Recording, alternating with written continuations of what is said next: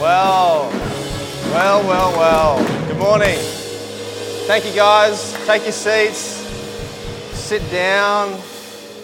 Get comfortable. How you guys doing this morning? You well? You know, Girl Cruise next Friday night. Men of the house. I don't know if you guys have noticed. Obviously, if you're a man and you're still breathing, you probably worked this out. But football season has started. Are you guys aware of that? So, if you're into football, if you're a man and you like football, be a smart husband. Send your wife to Girl Crew next Friday night. She's going to have a great time, but most importantly, because you get a free pass to go and watch football. So if your football is round ball, weird shaped ball in Victoria, and we don't really care. We love you guys no matter what you're into. And so I encourage you guys, send your wives to Girl Crew and get yourselves a free pass. This morning, I just really quickly before I get started, I want to honour someone this morning. You know, there's some people in church life that do a lot, and sometimes we see some people and we don't see others. And there are a few select individuals that actually contribute so much to what we do, not just on the stage, but also behind the scenes. And one of the guys that is such an inspiration for me, and I just want to honour him this morning, is Pete Smith. Pete, can you stand this morning? Come on, let's give him a round of applause.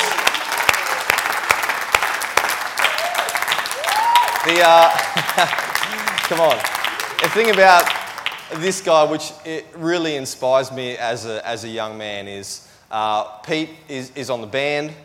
He works full time. He doesn't work here at the church, but he's not just here some weeks. He's here pretty much every week. And when we're sleeping at 6:30 in the morning, he's here doing a sound check. And he's got 4 kids, and he's here week in, week out, and he's here for every event. He's here for Easter. He's singing at Christmas time. And it's amazing to see the longevity in your life. And so I just want to honour you this morning for being a man of God and being a father in the house. And we love you. So come on, let's show him some love. Well, as Pastor Kay said, this morning we're starting our theme for April, which is called Red Letters. And we really want to encourage you guys to bring your Bible along. This actually is, well, it's my Bible now, but it wasn't originally. I stole it off my brother-in-law. His name's Darcy. So if you listen to the podcast, Darcy, congratulations from graduating school in 2013. And so whatever you do to get a Bible, we encourage you guys to bring it along. I didn't authorise that, but that's up to you. That's up to you and God, right? And but bring it along with you. And as a community, we believe that it's important to actually unplug from the technology every now and then, and actually sit down and read the Word of God in one of these old-fashioned books. And so, encourage you guys to bring it along. And the reason that we actually do this, the reason that we run this theme, is because when we read the words of Jesus, when we read the red letters that Jesus spoke, it holds a really high value to how we live our lives. In fact, theologically, it holds the highest value as to how we understand and interpret Scripture. And so you find these big passages of red text, and we're going to look at it over the next month. And obviously, the publishers understand they've gone to this specific effort of highlighting it to make it easier for you and I to read it. Now, there's a verse in Matthew 28:19. And just to put some context to it, Jesus has been assassinated, he's been crucified, he's come back to life, and he's giving his final pieces of instruction to his disciples. And he says this, he says, "Go therefore and make disciples of all nations, baptizing them in the name of the Father and the Son and of the Holy Spirit," just as we did last Sunday, "teaching them to observe all things that I've commanded you." So here we are as a church in April 2018, 2,000 odd years past when Jesus spoke this, and our role as a church is to disciple the nation of Australia, as well as making disciples in the nation of Australia, and as we do that, to teach and educate both people and institutions in the ways of God. So at City Point, we call this influencing the world for good and for God. So we pray more than anything this month that you'll be encouraged and you'll be educated through the words of God to actually be an influence in your environment, in your society. So why don't we pray this morning? We're going to get into it. Father, I thank you for your son Jesus, and we thank you for the power and the transparency of the words that he speaks, Lord. And so we just pray this morning as we look at your red letters, when we look at the living, powerful words of Jesus, that you would release a heaven to each one of us in greater measure, that you would establish your kingdom through us, that you would teach us, to give us wisdom, you'd give us guidance, to fulfill the lives that you've called us to live. In Jesus' name, amen. All right, if you brought your old school paper type Bible, turn with me to John chapter 4. We're going to kick off here this morning. And today I want to focus on one word. One specific word that Jesus used, one concept that Jesus taught. And Jesus used this word a heap of times right throughout the Gospels. You'll find it sort of married in a few hundred times through Matthew, Mark, Luke, and John. And predominantly when he uses this word, it is in response to a question. Okay? Now, the thing is, the question changes. So the question is asked to Jesus in different ways, and it's asked by different people, but essentially the question that we have is always still the same. And the question this morning is, what's God actually like? I mean, what's he actually like? You know, is he a good guy or is he a bad guy? You know, what's he actually like? What does he cause these things? What does he actually want from me? You know, why are we here? How do we interact with God? What does he want? How do I relate to God? Okay? And so we find all these sections in Scripture where people come with their individual questions and they word them differently, but the question's always the same, and they come to Jesus and they say, what's God actually like? And so we pick up this story this morning in John chapter 4, and Jesus is traveling, and he's traveling through a village called Samaria, and he stops at a well, right? So remember, we're 2,000 years ago, and you didn't turn the tap on to get water, and so there was a well that you would have to drop down into, like drop a bucket in and pull water up, and it was obviously labour intensive, and they're in the middle of the Middle East, so it's pretty dry, right? And so Jesus goes to a well in Samaria, he stops there, and as he arrives, he meets a lady in Samaria. And so we pick up the story from verse 7, and it says, "Then a woman from Samaria came to draw water, and Jesus said to her, 'Give me a drink.'" I love Jesus' manners, you know? It's like, "Hello, nice to meet you. Can you please get me a drink from the well?" None of that. It just goes, "Hey, listen, give me a drink." Straight to the point. For his disciples had gone off into the city to buy food, and the Samaritan woman asked to him, "How is it that you, being a Jew, ask me, a Samaritan woman, for a drink? For Jews have nothing to do with Samaritans."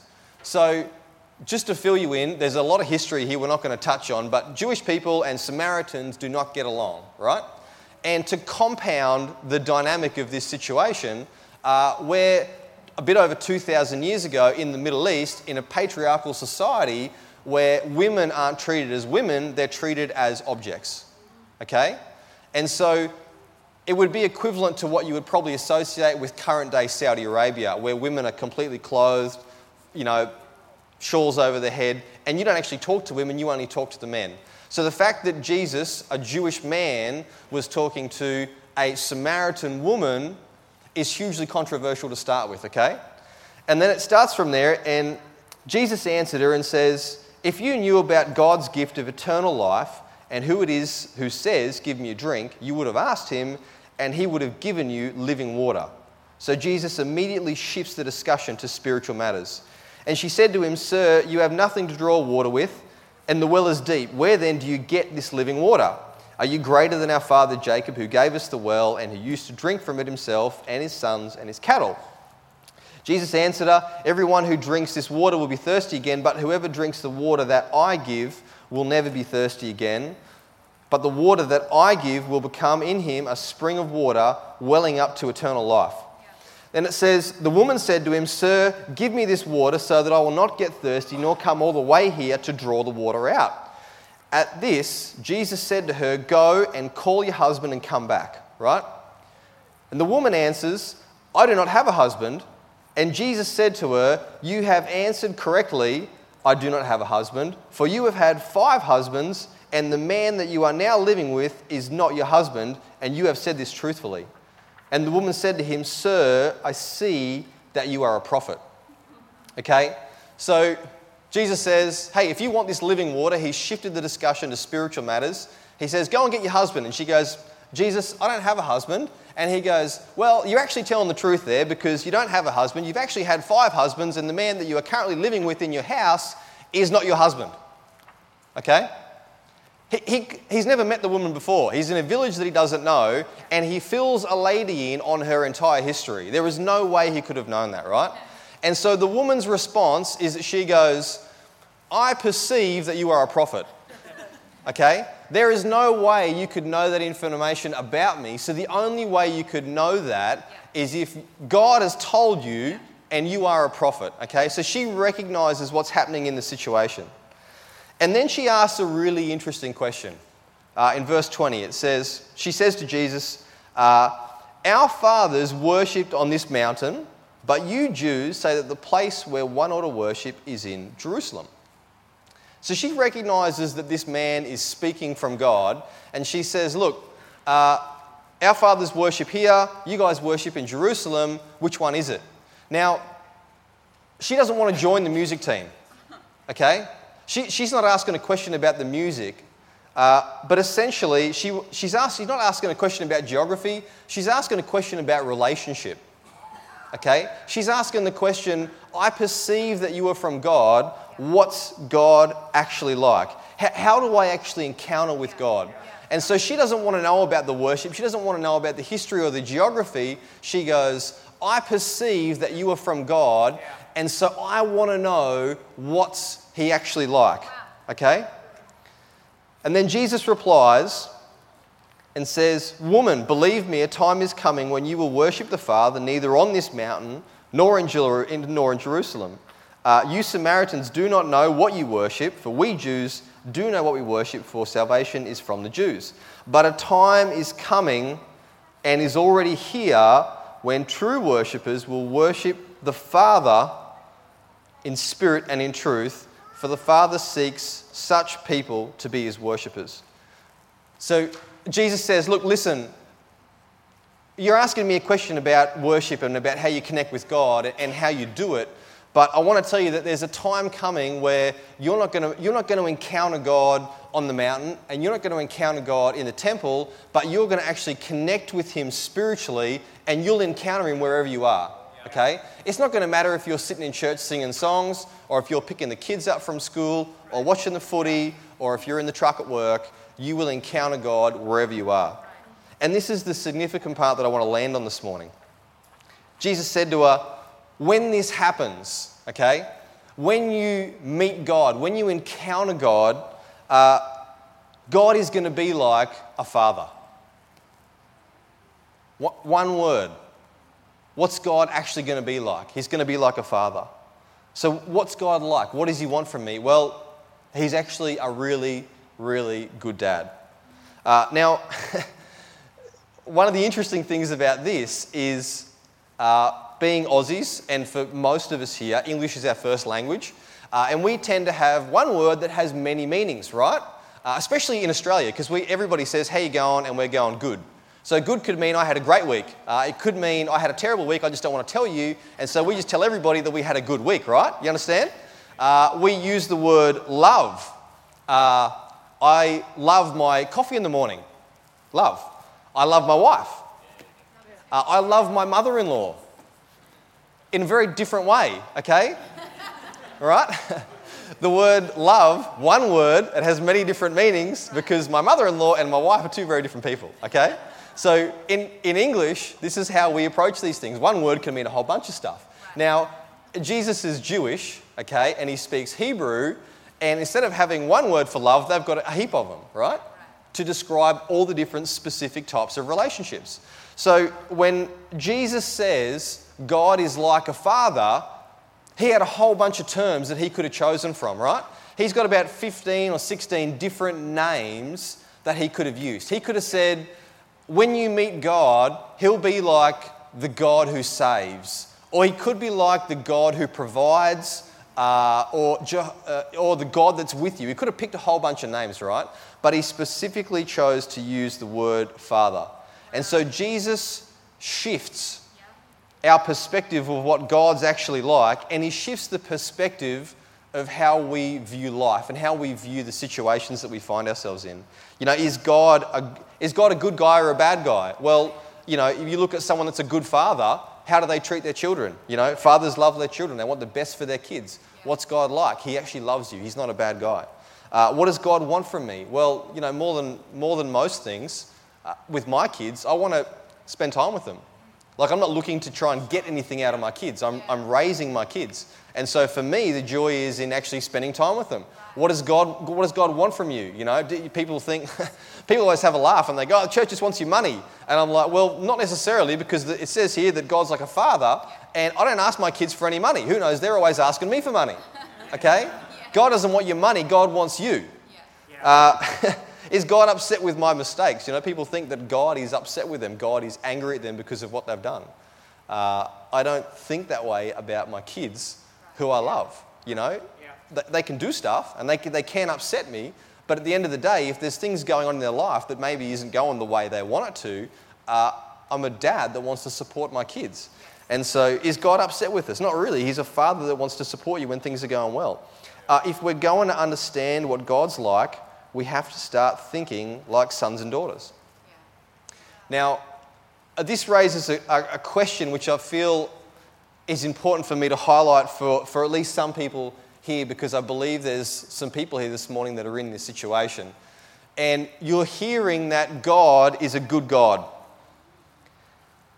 And then you're also thinking about your father, and there's a disparity between the two, right? And this is me. I love my dad, but there's an image of a good father that we read about in the Bible, a good God who's generous and gracious and kind, and my experience doesn't match up with what the Bible says. And I really believe that for people here this morning that are in this situation, God wants to fill the gap. Okay? If a good father is generous and you've never experienced generosity, I believe this morning that God wants to fill the gap. The gap between what you're experiencing and what you would expect from a good father. This morning, God wants to encounter you, and he wants to fill the difference between what you've experienced and what he has planned for you. So this morning, I want to quickly run through 3 points on characteristics of good fathers. So number 1, good fathers are protective. Now, I mentioned this in the first service, but the story just kind of come into my head. I'd actually completely forgotten about this, but I have 3 kids. I've got 2, okay, that are currently downstairs, and 1 that is about 20 weeks old, currently in the front row. So my wife says that that's 3. I'm not going to argue with her. So I have 3 kids, a 5-year-old and a 3-year-old, and I haven't really had to exercise my protection over my kids yet. You know, like, they're still pretty young. There's been a few scuffles in playgrounds, but I haven't really had to lay down the law, you know, with anybody regarding my kids. But I did get the opportunity about 6 years ago with my sister-in-law, okay? And my wife and I have a background in mining, and so I worked in central Queensland. We'd been out there for about 5 years.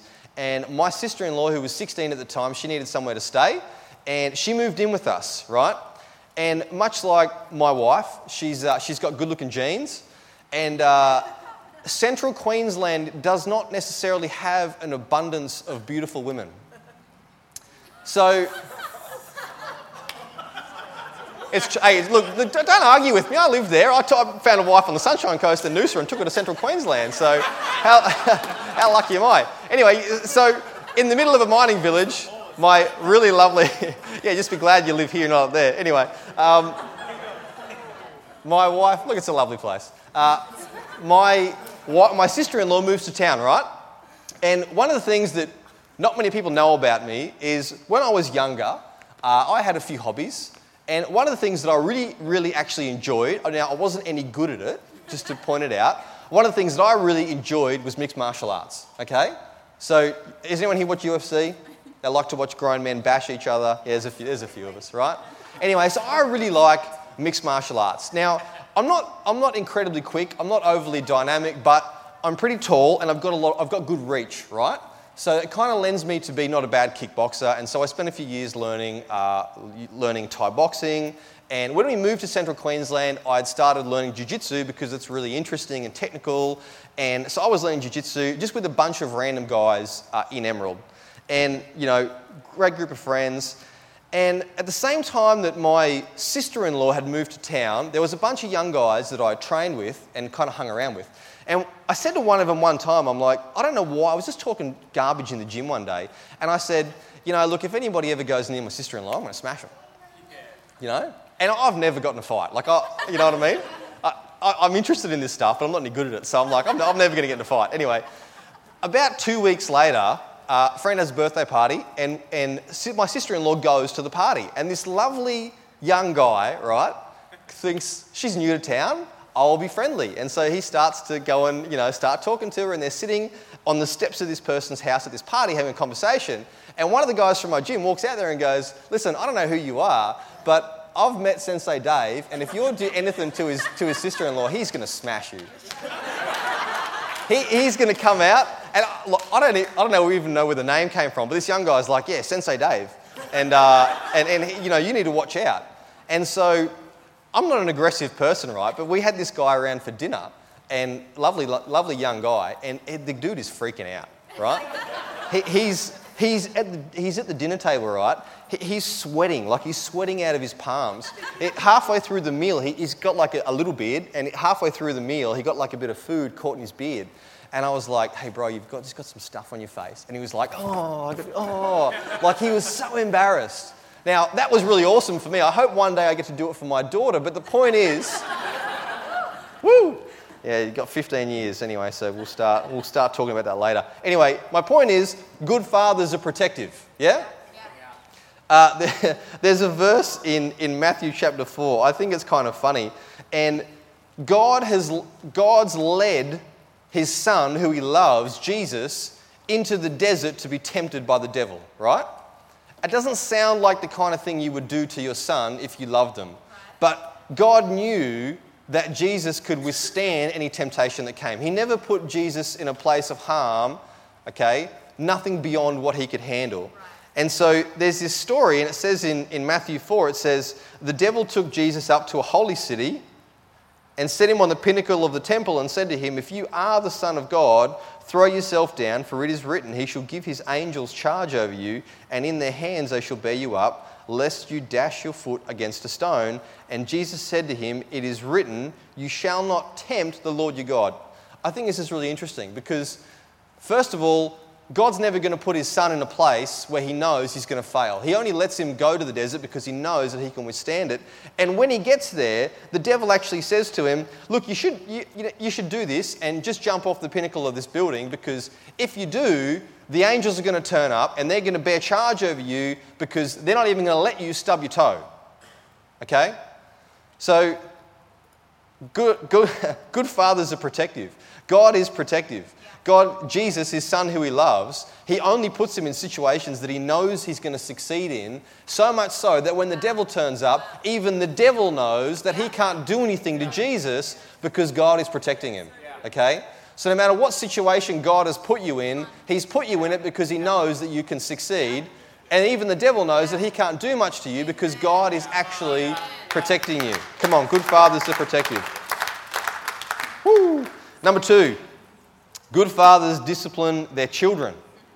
Now, I want to be really clear about this because I feel this gets misconstrued in society in some really unhelpful ways, right? And what we tend to do with topics like discipline is we tend to jump from a balanced perspective in the middle to one extreme or the other, okay? So we see one extreme, which is parents that go, I don't want to discipline my kids because it's difficult and it's hard and I don't want to do that. And so I think the best thing is to give them no discipline at all, right? We're just going to let them do whatever they want. Then the other side of the coin is some parents go, it's really important that they learn discipline, and so I'm going to let anything happen to them. I don't care what it is. I'm going to let it happen because it's going to teach them. It's going to be good for them, right? Which is really unhealthy. And so in the middle, we need to understand that God, a good father, disciplines his children. Now, I love my children very much, but I discipline my kids for a very specific reason, because I want them to learn in a safe environment that there are consequences to their actions. Okay? If we just go no discipline, we let our kids go and learn life's lessons the hard way in ways that's actually going to be detrimental to how they live their life. And so I don't want that. So I want to discipline my kids when they're young. I want to teach my kids how to listen to myself and my wife, so that when they're older, they'll know how to listen to their boss. Okay? They need to learn how to listen to their teacher so that they can listen to government when they're older. So we can't bring these kids up that have no discipline and then wonder why they act up when they're in their 20s and their 30s. Okay? And the flip side of the coin is we don't want to live in this way where we embrace bad things happening to our kids and go, that's discipline. Okay?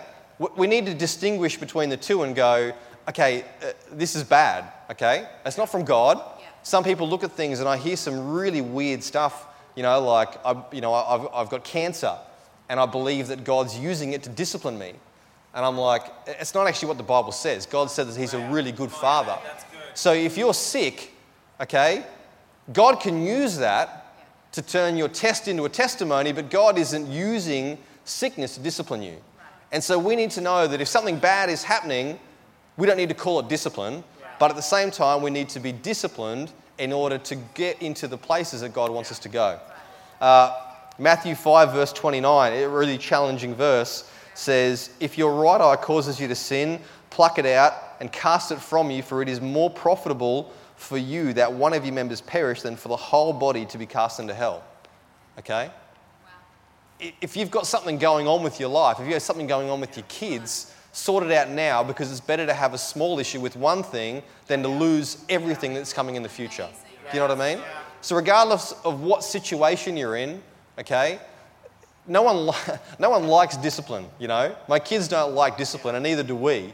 But we need to actually understand the fact that we need to embrace discipline because God wants to get us somewhere, and we've got to walk through the process that he's actually put in place for us. Number 3, good fathers are generous. I mentioned this earlier, but I feel often that there is a disparity between what we experience and what a good father is actually like.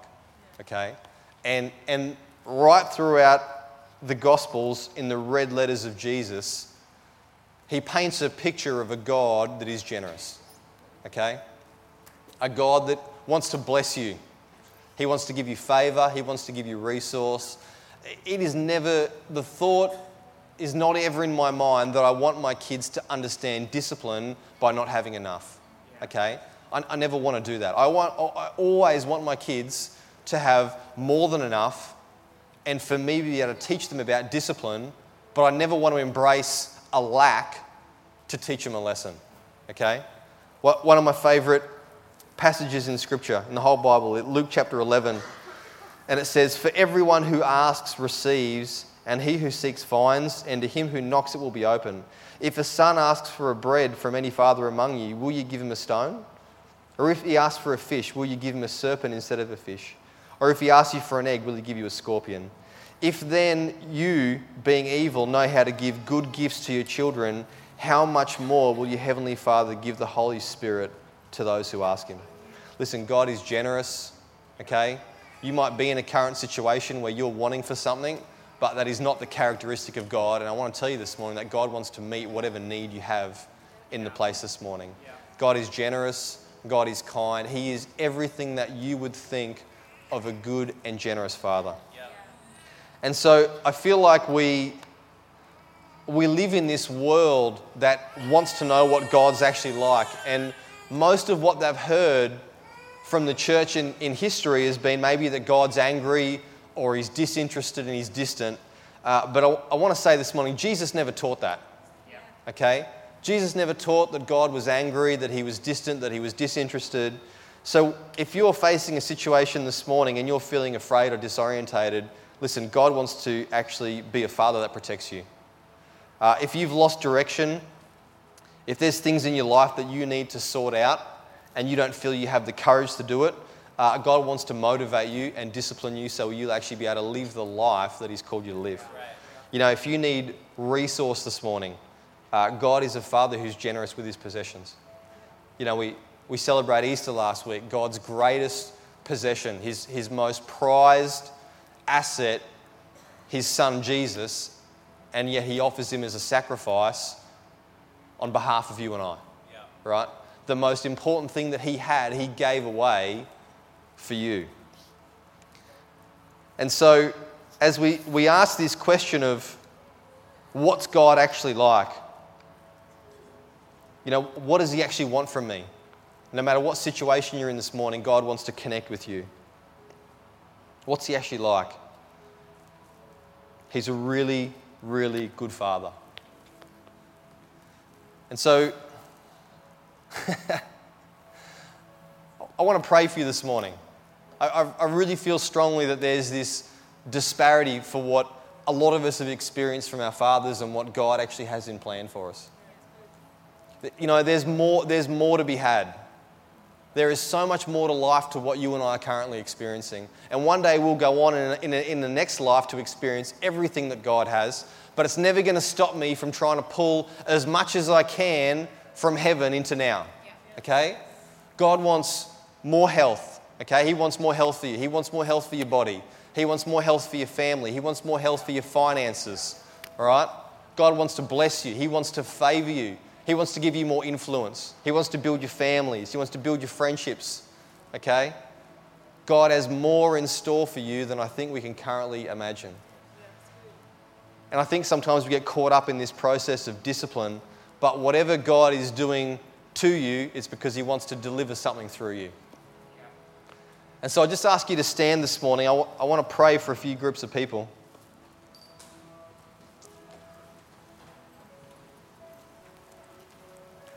Firstly, I just want to pray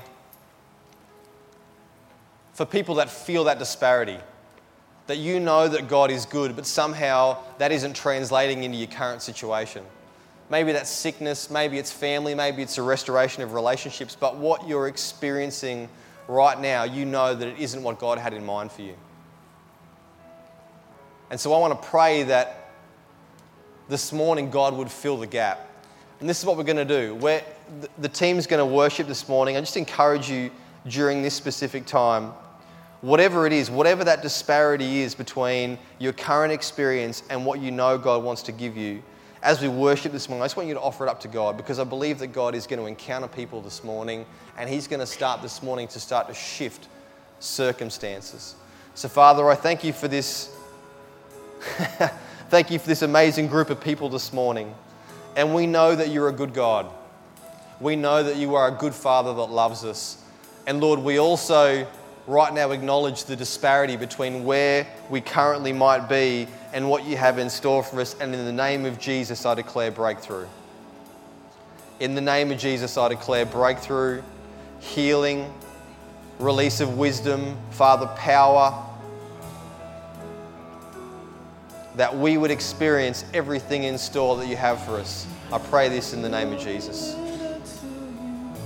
Encourage you this morning, whatever it is, why don't you just offer it up to God this morning, because I know that He wants to meet you in this place. Come on. Won't relent until You have it all. My heart is Yours. Won't relent until You have it all. My heart is Yours.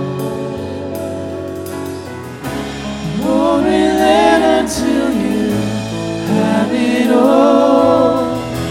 My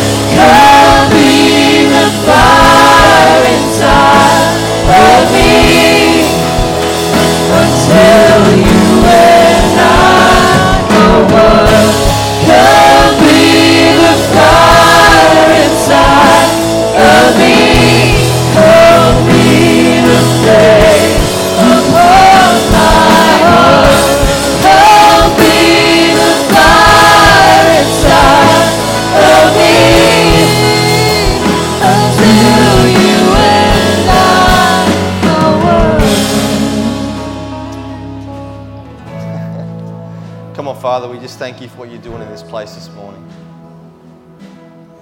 We thank you that you're a good Father.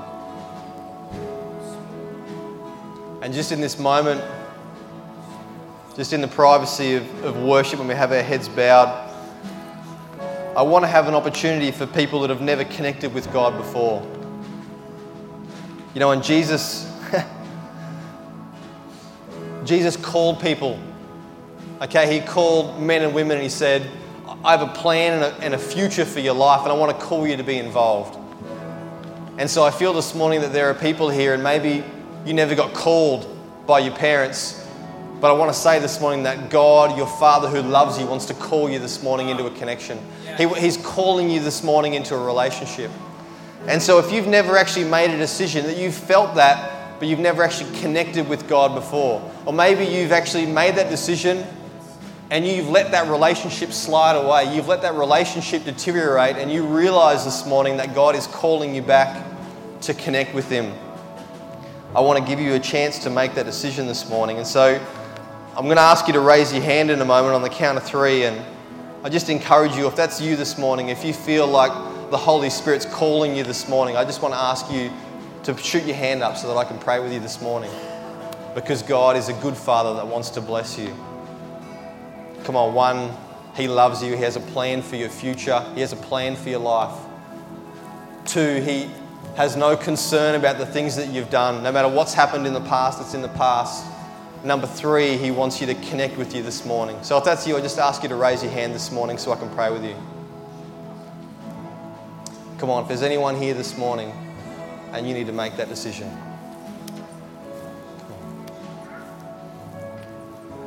Come on, let's pray this morning. Father, we thank you for every person here.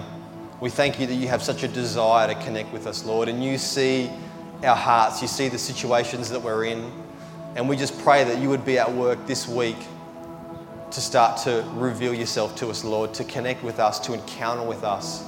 And so, Father, I pray for breakthrough for every person here. I pray for encounter, that they would meet you and you would reveal yourself as a good and loving Father, in Jesus' name. Come on, let's give him a round of applause this morning.